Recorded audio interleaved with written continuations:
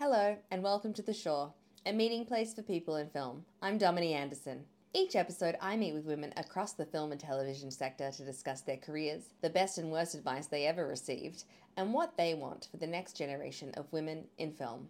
Today, I am joined by Jody Clement. In her over 20-year career, Jody has worked on such shows as The Strain, Star Trek Discovery, Star Trek Strange New Worlds, and What We Do in the Shadows. Jody is an art director, an artist, and someone I've personally learned a lot from. Jody, thank you for joining me and welcome.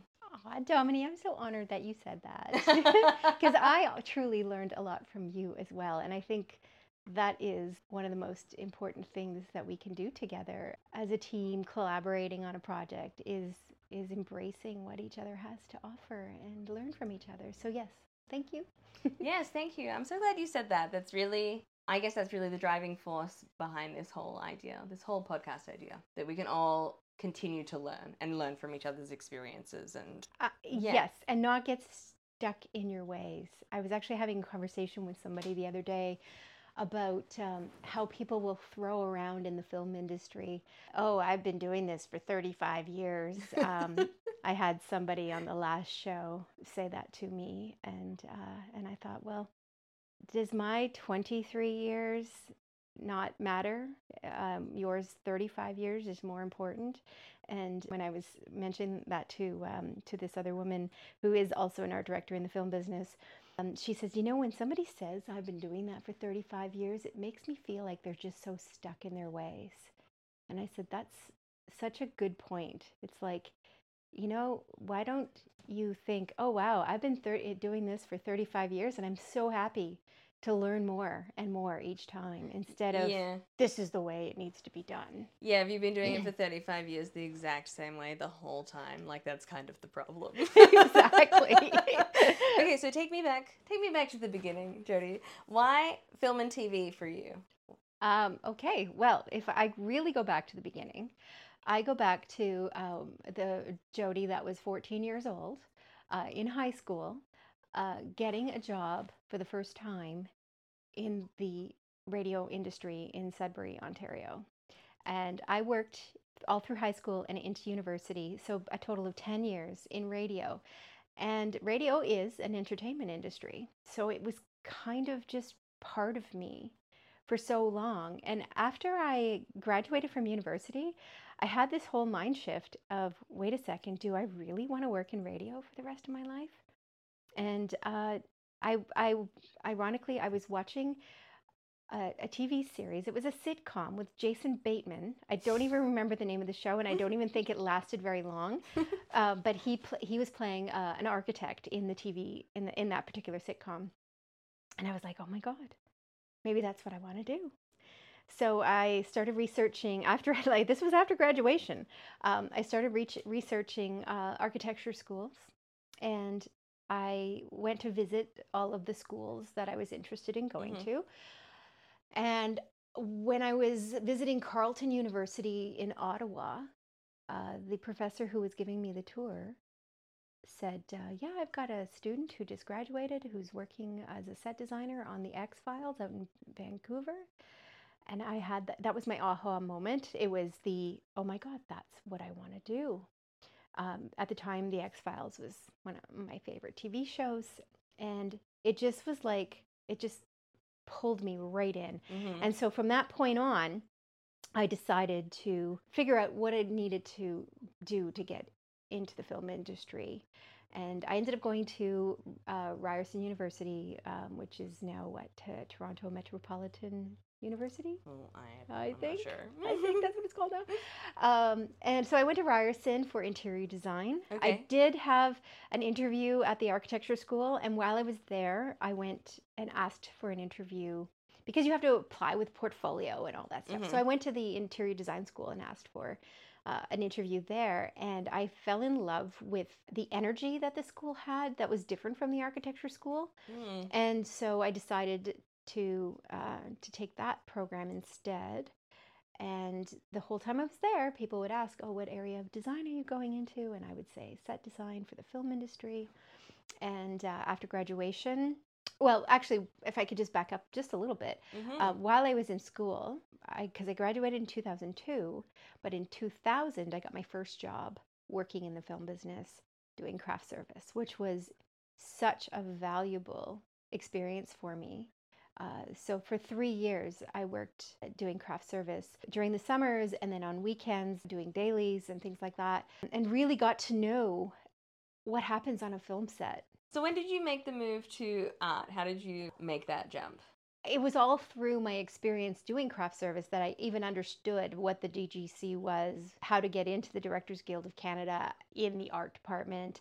And so I would talk to every time somebody would come on the craft truck. I was so friendly and inquisitive and wanted to know everything about what everybody did.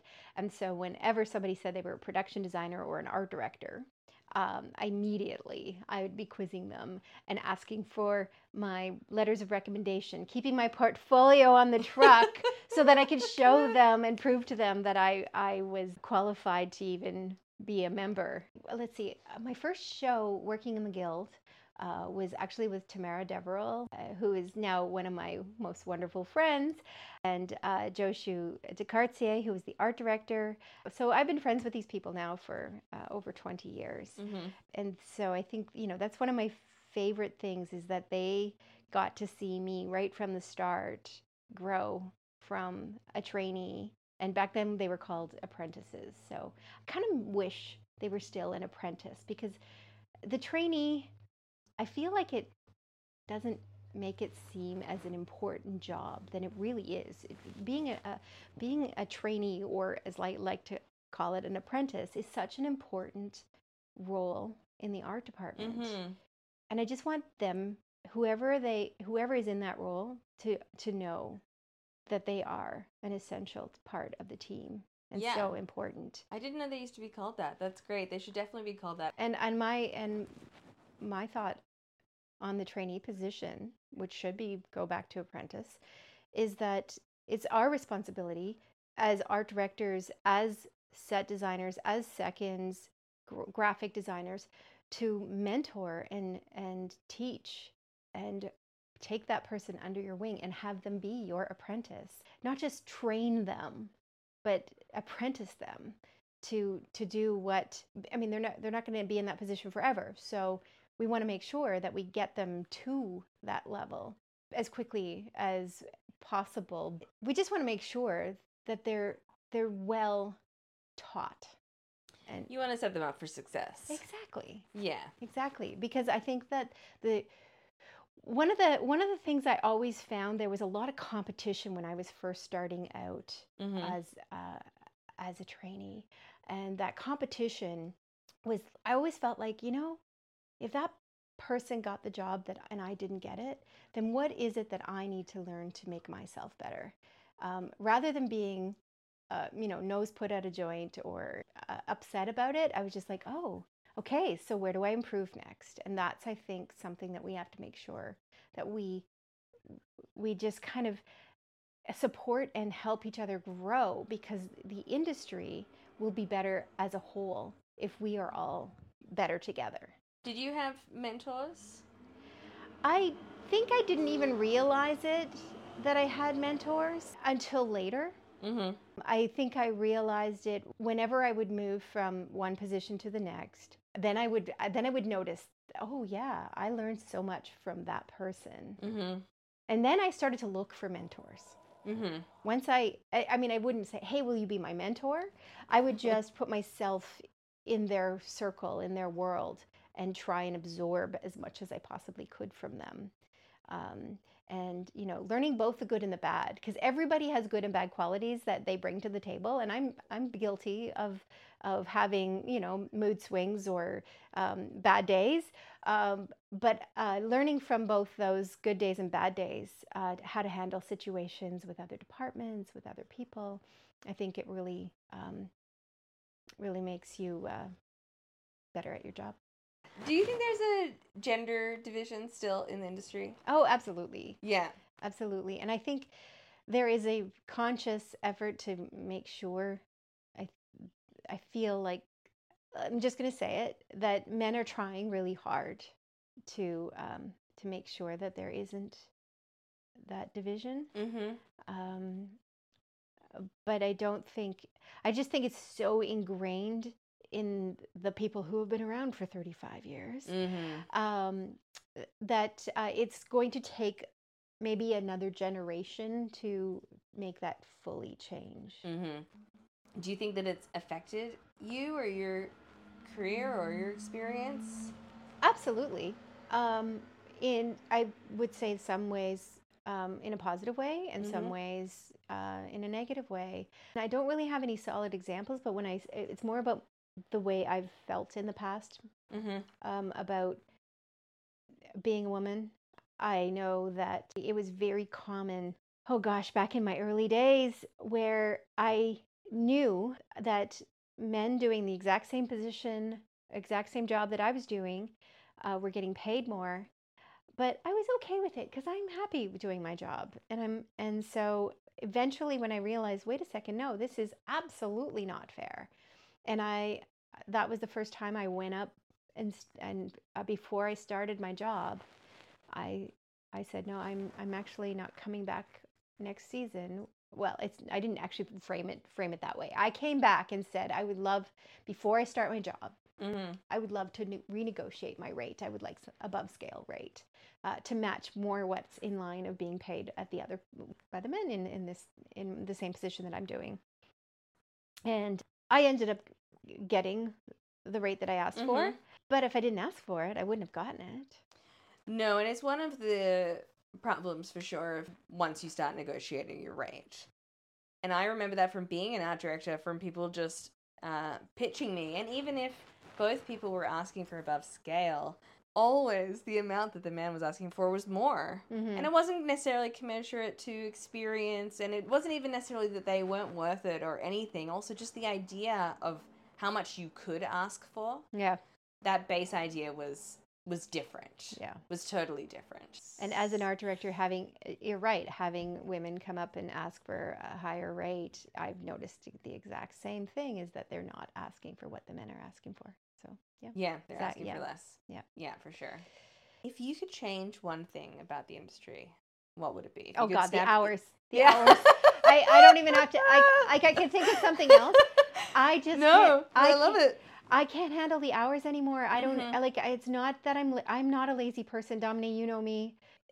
Yeah, the hours. It's the hours. It's just too much. It's too much. It is too much, and it just burns people out. And it doesn't diminish the creative process if everybody is well fed and rested and having has a life outside of work. has time to maybe like go to the movies or do something fun with their friends, which will help them create better later, because your brain needs breaks, which is one of those things which is scientifically proven. Exactly. Just the film industry is like, what's science?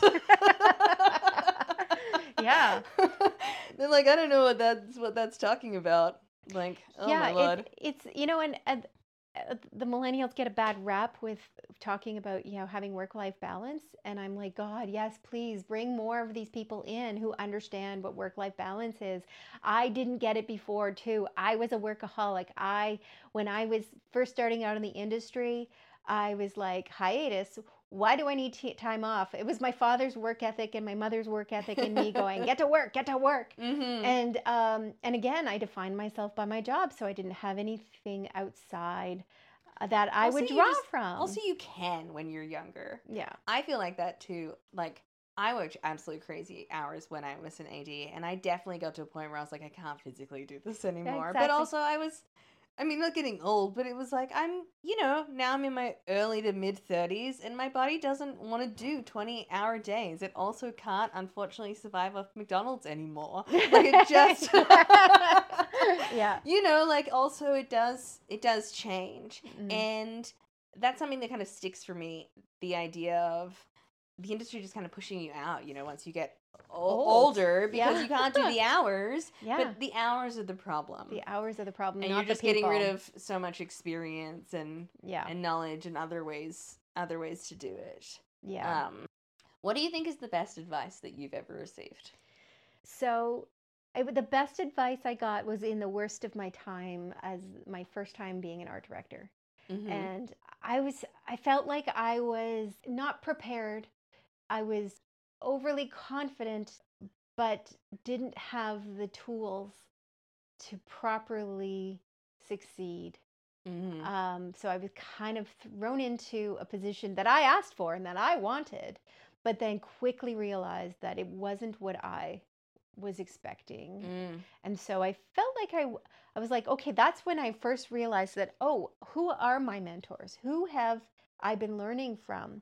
And I realized I wasn't actually paying attention, or nobody was mentoring me. Whatever it was, I wasn't prepared for the positions. And I was working with Helen Shaver, wonderful producer and director and actress. And I was feeling overwhelmed, and she pulled me aside and she said, Jody, do you remember your first time being a set designer? And I said, yeah, I remember. And she said, were you the best set designer when you first started doing it? Or did you get better over time? And I said, no, no, I got better over time. She said, well, then you get back on this horse and you get out there, you get yourself another art directing job, and you get better and you just be better. And you've got this. And I will never forget those kind words. That was over 12 or 13 years ago. Mm-hmm. And she was absolutely right.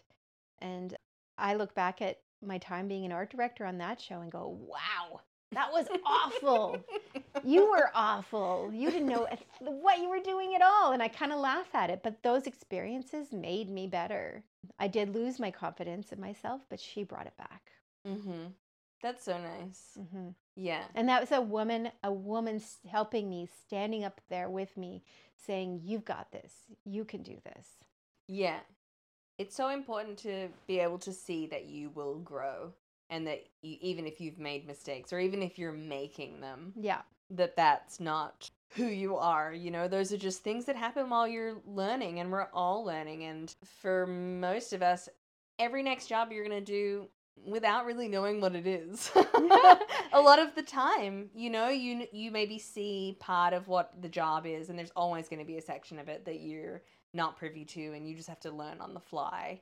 And knowing that you're going to maybe fuck it up also, but that is just what happens sometimes, is really valuable, because you might fuck up.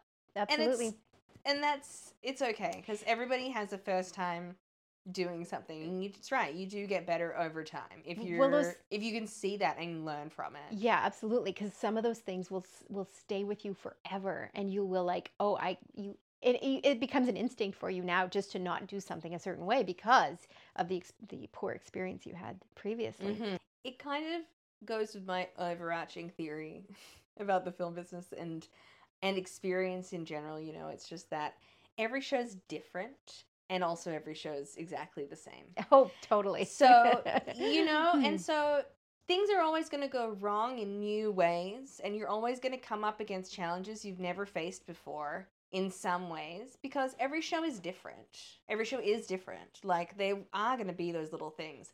But if you can trust yourself in how quickly you can learn from a mistake, or how quickly you can pivot, or how much you can, I don't know, sense what's needed in a situation, like those kinds of skills, they're really what makes the shows then all the same, because that is something that you can really sit on. That's more valuable, because it's like then you can take that skill everywhere. And that makes sense. Yes, absolutely. And as you were just talking about this, something jumped into my brain, and you're talking about problem solving and pivoting. And the one thing that I found was happening a lot was when there was a mistake that would happen, people were so ready to jump and point fingers at who was the one who made Such a waste of time. It was it's such a waste of time. And it's like, okay, this happened. What's the fastest? How can we fix it the fastest and learn from this as a group, rather than, I can't believe that person did that. Who's responsible, or laying blame. It's like, okay, doesn't matter. It happened.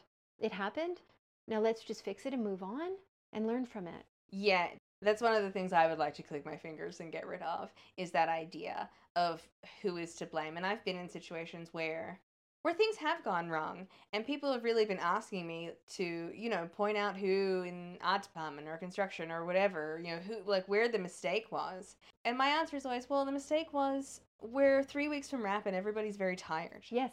The mistake is everybody thought someone else was doing it and somehow it got mixed. And that's human error, and that happens sometimes. Like, it doesn't solve, and it also, that's irrelevant. Also, let's talk about that tomorrow. Yeah. Let's talk about that once everything's solved and camera is rolling. Like, at this point, that it doesn't really matter. Unless you're going to look at it afterwards, and then you can deconstruct it, and then you can say, hey, in our communication flow there is this problem that keeps happening. Or, hey, do you ever notice how there's lots of silly little mistakes right at the end of shows because everybody's exhausted? Yeah. And that's when you start seeing more spelling mistakes, or things off by half an inch. Oh, yes, I have a wonderful story about that. I remember, so one of my first times being a set designer, I was working with John Donardman, and he was actually so great about this mistake I made. I have to give him credit for that, because I have never forgotten it.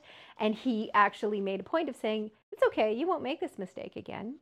And so I was like, because I was so intimidated by him. And anyway, what happened is we were building a set in the now defunct, I don't even think the building's there anymore, 721 Eastern. It was it was where we did Flashpoint, and there was a difference in the floor from one side of the stage to the other, and it was we actually had stairs that we had to go down, and we were designing a more film friendly, beautiful set of stairs to go down into this locker room area. And I wrote down, and I can't remember which way it was now because it was so long ago, I either wrote down 39 inches or it was 3'9", which is such a huge difference. and so whatever way it was, I wrote down the wrong number, or I at least recalled it improperly. And so I designed the stairs to be at a certain height, and it was all wrong. And so then the stairs got built to the wrong size, and then it was noticed, and I was devastated and mortified that I had made this stupid mistake.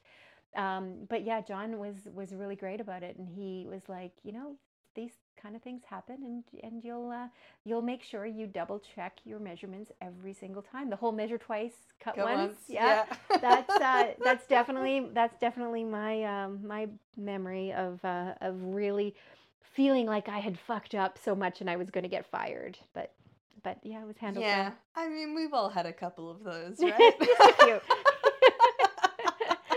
What do you wish that you'd known before you started in film and TV? If there's anything that you could, I don't know, tell younger Jody, or anything that would have been helpful for you to know? Or do you think you learned everything at the right time? Yeah, I feel like I did learn everything at the right time. I will say, and this is going to reveal my age a little bit, but I actually started out in the film industry at like my first job. Gosh, I guess I would have been 29, and or maybe 28, and then my first job in the art department, I was 31. So, you know, learning at 31 versus learning at 18 or 19, I did have some life experience behind me that I brought to the table. So yeah, I think I feel like the information and it all came to me as I needed it. I've made some mistakes along the way that were stupid mistakes that maybe I wish I could go back and say, don't say that stupid thing or do that stupid thing. Um, but you know what? It's made me who I am now, and I'm happy with who I am now. So I feel like I should just be grateful that I experienced what I have experienced. I think about who I was 23 years ago and who I am now. I'm not the same person I was. And I'm grateful for the person I was 23 years ago. I had this don't give up attitude, bordering on cocky. Mm-hmm. But that got me to where I needed to be. Maybe sometimes I got a little too cocky and I had to be put in my place, and that made me better at my job as well. Mm-hmm. So it goes back to those same things where here I am saying I'm learning from people who I learned the good and the bad from them. I also learned from myself throughout my whole process, throughout my whole career, that maybe you should be better at handling this situation by doing this instead. Mm-hmm. Your way that you tried 5 times before didn't seem to work. Yeah. So maybe it's time that you take a look at yourself and change. So, um, and I think I over cared back in the day, Mm-hmm. and it's not that I don't care now, but I don't take it home with me. I care when I'm on at work. I care, if I get a phone call after I've gone home for the day, but the shooting crew's still going, and I have to handle a situation where I get a phone call and I need to deal with it. But I also learned to take time for me and not stress out about something that I can't control until I get to work the next day. Mm. And that was really a hard thing for me to do and to learn, because I defined myself by my job. And so, of course, I wanted to be the best at what I did. But there are some times where you have to strive for it, but also be okay with that you've done the best you possibly could today. And tomorrow, that's another day. Mm-hmm. So just the evolution of who I was and who I am now, and I'm probably in another 20 years going to be a different person as well. And is it okay if I swear? Yeah. Oh, okay. but in 20 years, I will probably give less a fuck about things Yeah. than I did 20 years beforehand. Mm-hmm. And again, not saying that I don't care, because I really do, and I care about the people who work with me. I care about them both at their job and their personal lives, and making sure that they are able to have work-life balance. If you need to take a few hours off to go to an appointment, whether that appointment be a doctor's appointment or meeting with your accountant or meeting with your bank, like those are things that need to happen during 9 to 5 hours in the Mm-hmm. real world. And it's an important part of your mental health to make sure that your personal life is in order, because if it's distracting you at work, then what's the point? So go to the doctor, go to the accountant, do what you have to do. As long as you make sure that you are getting your job done, as I I care more about making sure that you have that work-life balance. Mm-hmm. So I'm getting off on a tangent here, but No, it's all great. yeah. And you're right, and I think it is a really valuable skill. And it's really just the idea that you work with adults Yeah. who understand that they are doing a job and that they have a commitment to doing that job to the best of their ability and to under all the agreements that you've hired them and all of those things and all those parameters. And 9 times out of 10, that person's working like really, really hard. And therefore, they're also smart enough to know, like, what also today I'm sick, or yeah, tomorrow I really need to go to this appointment. And then you make up for it, or like it still all happens. It all Because happens. you're all Happens. adults who can Yeah. create, you're all adults who can solve a problem. Yeah. And if you trust people to do it, usually they do, again, like 9.99 times out of 10. Yeah. Yeah. And I find that also, personally, I've been dealing with some mobility issues with in my health, and so keeping myself healthy involves being away from work a little bit more than I should. Well, than I should be. Who says should? Mm-hmm. But if I want to be healthy to do my job, I need to make sure that I can walk properly and, get myself around properly. And if I can't do that, then that's a big problem. What's some work that you've done that you're particularly proud of, or something where you had a lot of fun? proud of. Well, I feel like for the most part, I'm proud of how I've come up through the art department, and I feel that I have a pretty good fan base of people out there in the art department who like to work with me, either hire me or work for me or work with me. So I'm pretty proud of that. Um, I thought I was going to be a super uber bitch as an art director. When I was like, when I'm an art director, I'm not putting up with this. Um, but then once I became the art director, I did not become the boss hole. I actually started to reframe my thinking about what it means to be a leader and what it means to be in a position where I'm in charge, responsible. And so I reframed my thinking, and then the most fun, I was I was watching a movie recently, and I don't really recall the name of the movie, but I remember watching it and feeling sad and terrible about myself, just terrible about life, terrible about the world, terrible about, society. And I was just like, you know what? I am not wired for shows that aren't about superheroes, vampires, and aliens. That's where I'm happiest.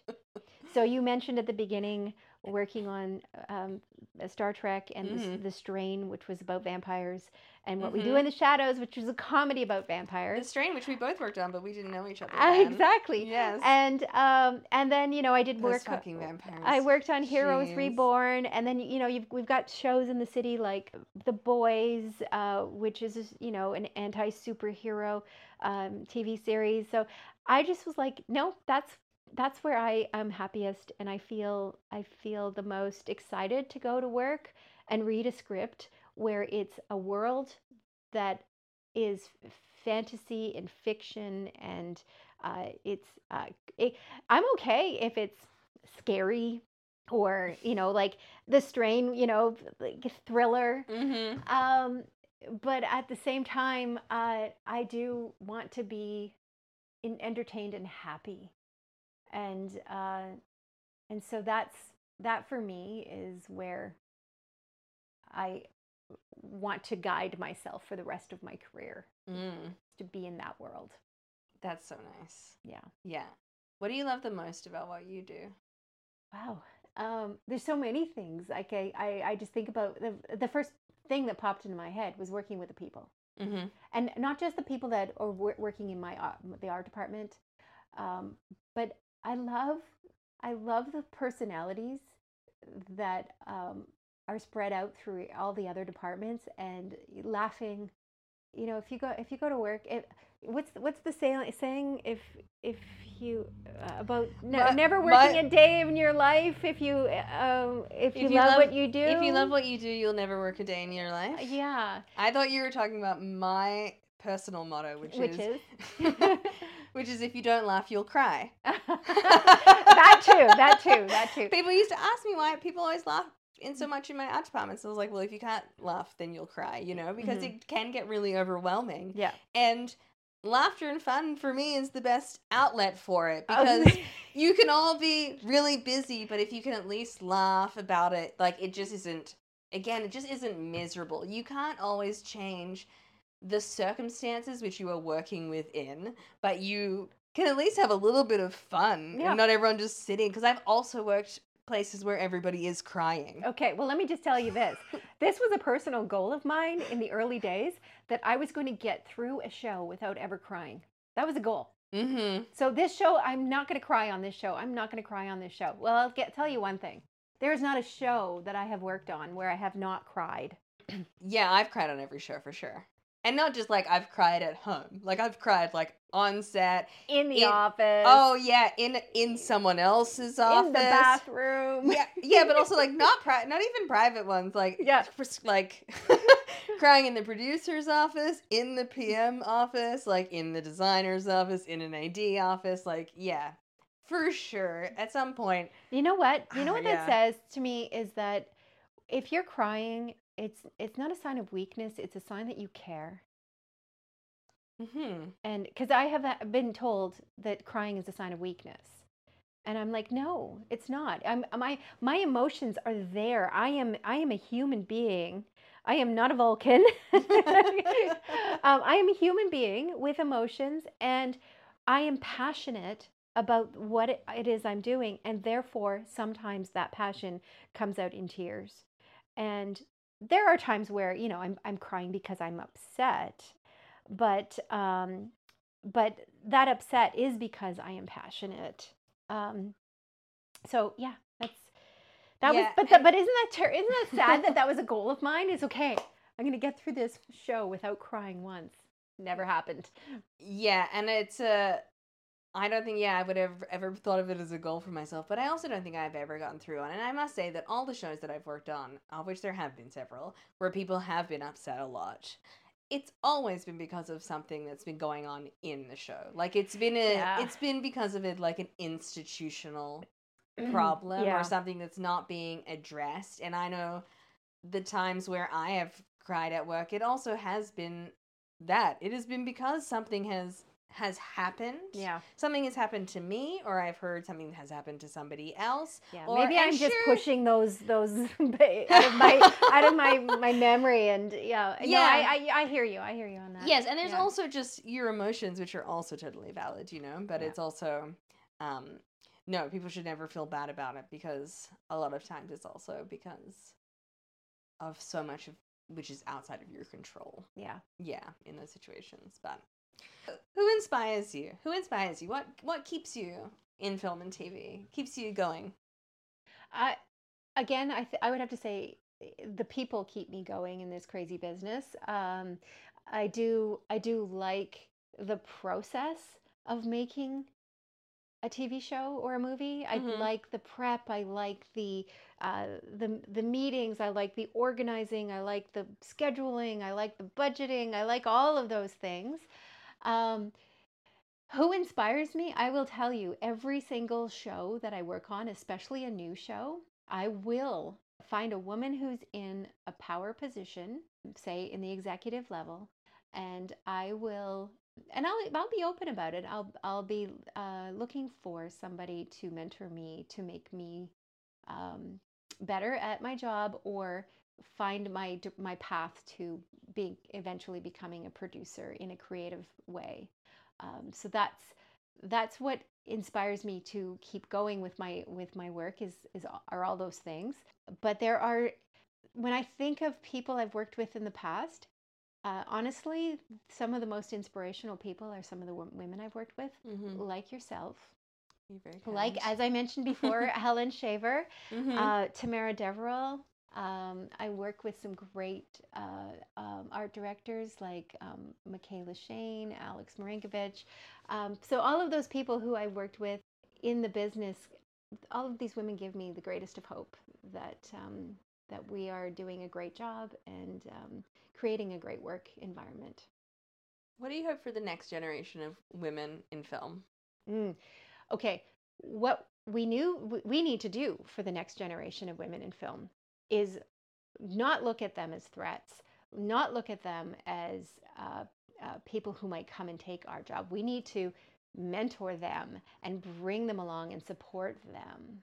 I actually read something or heard something before that a man said that if women could actually learn to get along in the workplace, then men should be fearful, because that's when women are really going to start paying attention and taking over. And I think that's happening. I actually think that's happening, because we are all supporting each other and mentoring each other and raising each other up. And And so, yeah, I've had so many conversations with other women about how it would be great to do a completely 100% woman run show. Because then we know we would be able to get things done efficiently, on time, on Oh, budget. 100%. Oh, 100%. Yeah.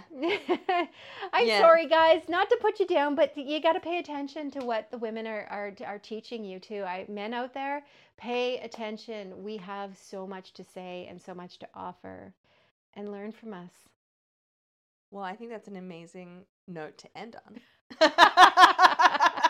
Jody, thank you so much for sitting and talking with me today. I had such a great time. Thank This you. was a lot easier than I thought it would be. You know, everybody feels much more positive afterwards, I found. Well, thanks for having me, Dominique, and good luck with your show. Thank you. All right.